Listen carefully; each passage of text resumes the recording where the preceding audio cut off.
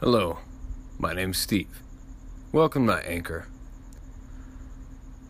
This is just my voice and my mind and my musings as I sit here on my back porch, enjoying a beautiful cigar and a glass of whiskey.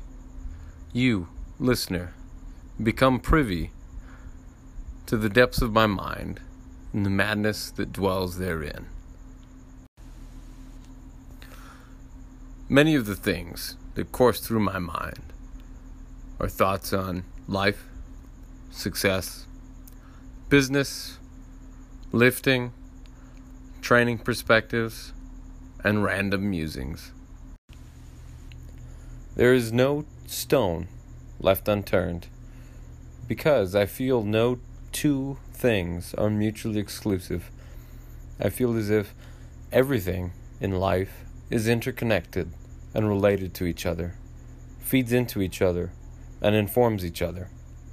I don't feel as if you can have one opinion in one area, or one feeling in one area, or one endeavor without it feeding into and relating to and encouraging everything else. So come, enjoy, and listen. For I keep an open mind, and I don't think absolutes are necessarily a good thing. I explore everything, because everything happens to explore me. So enjoy and listen.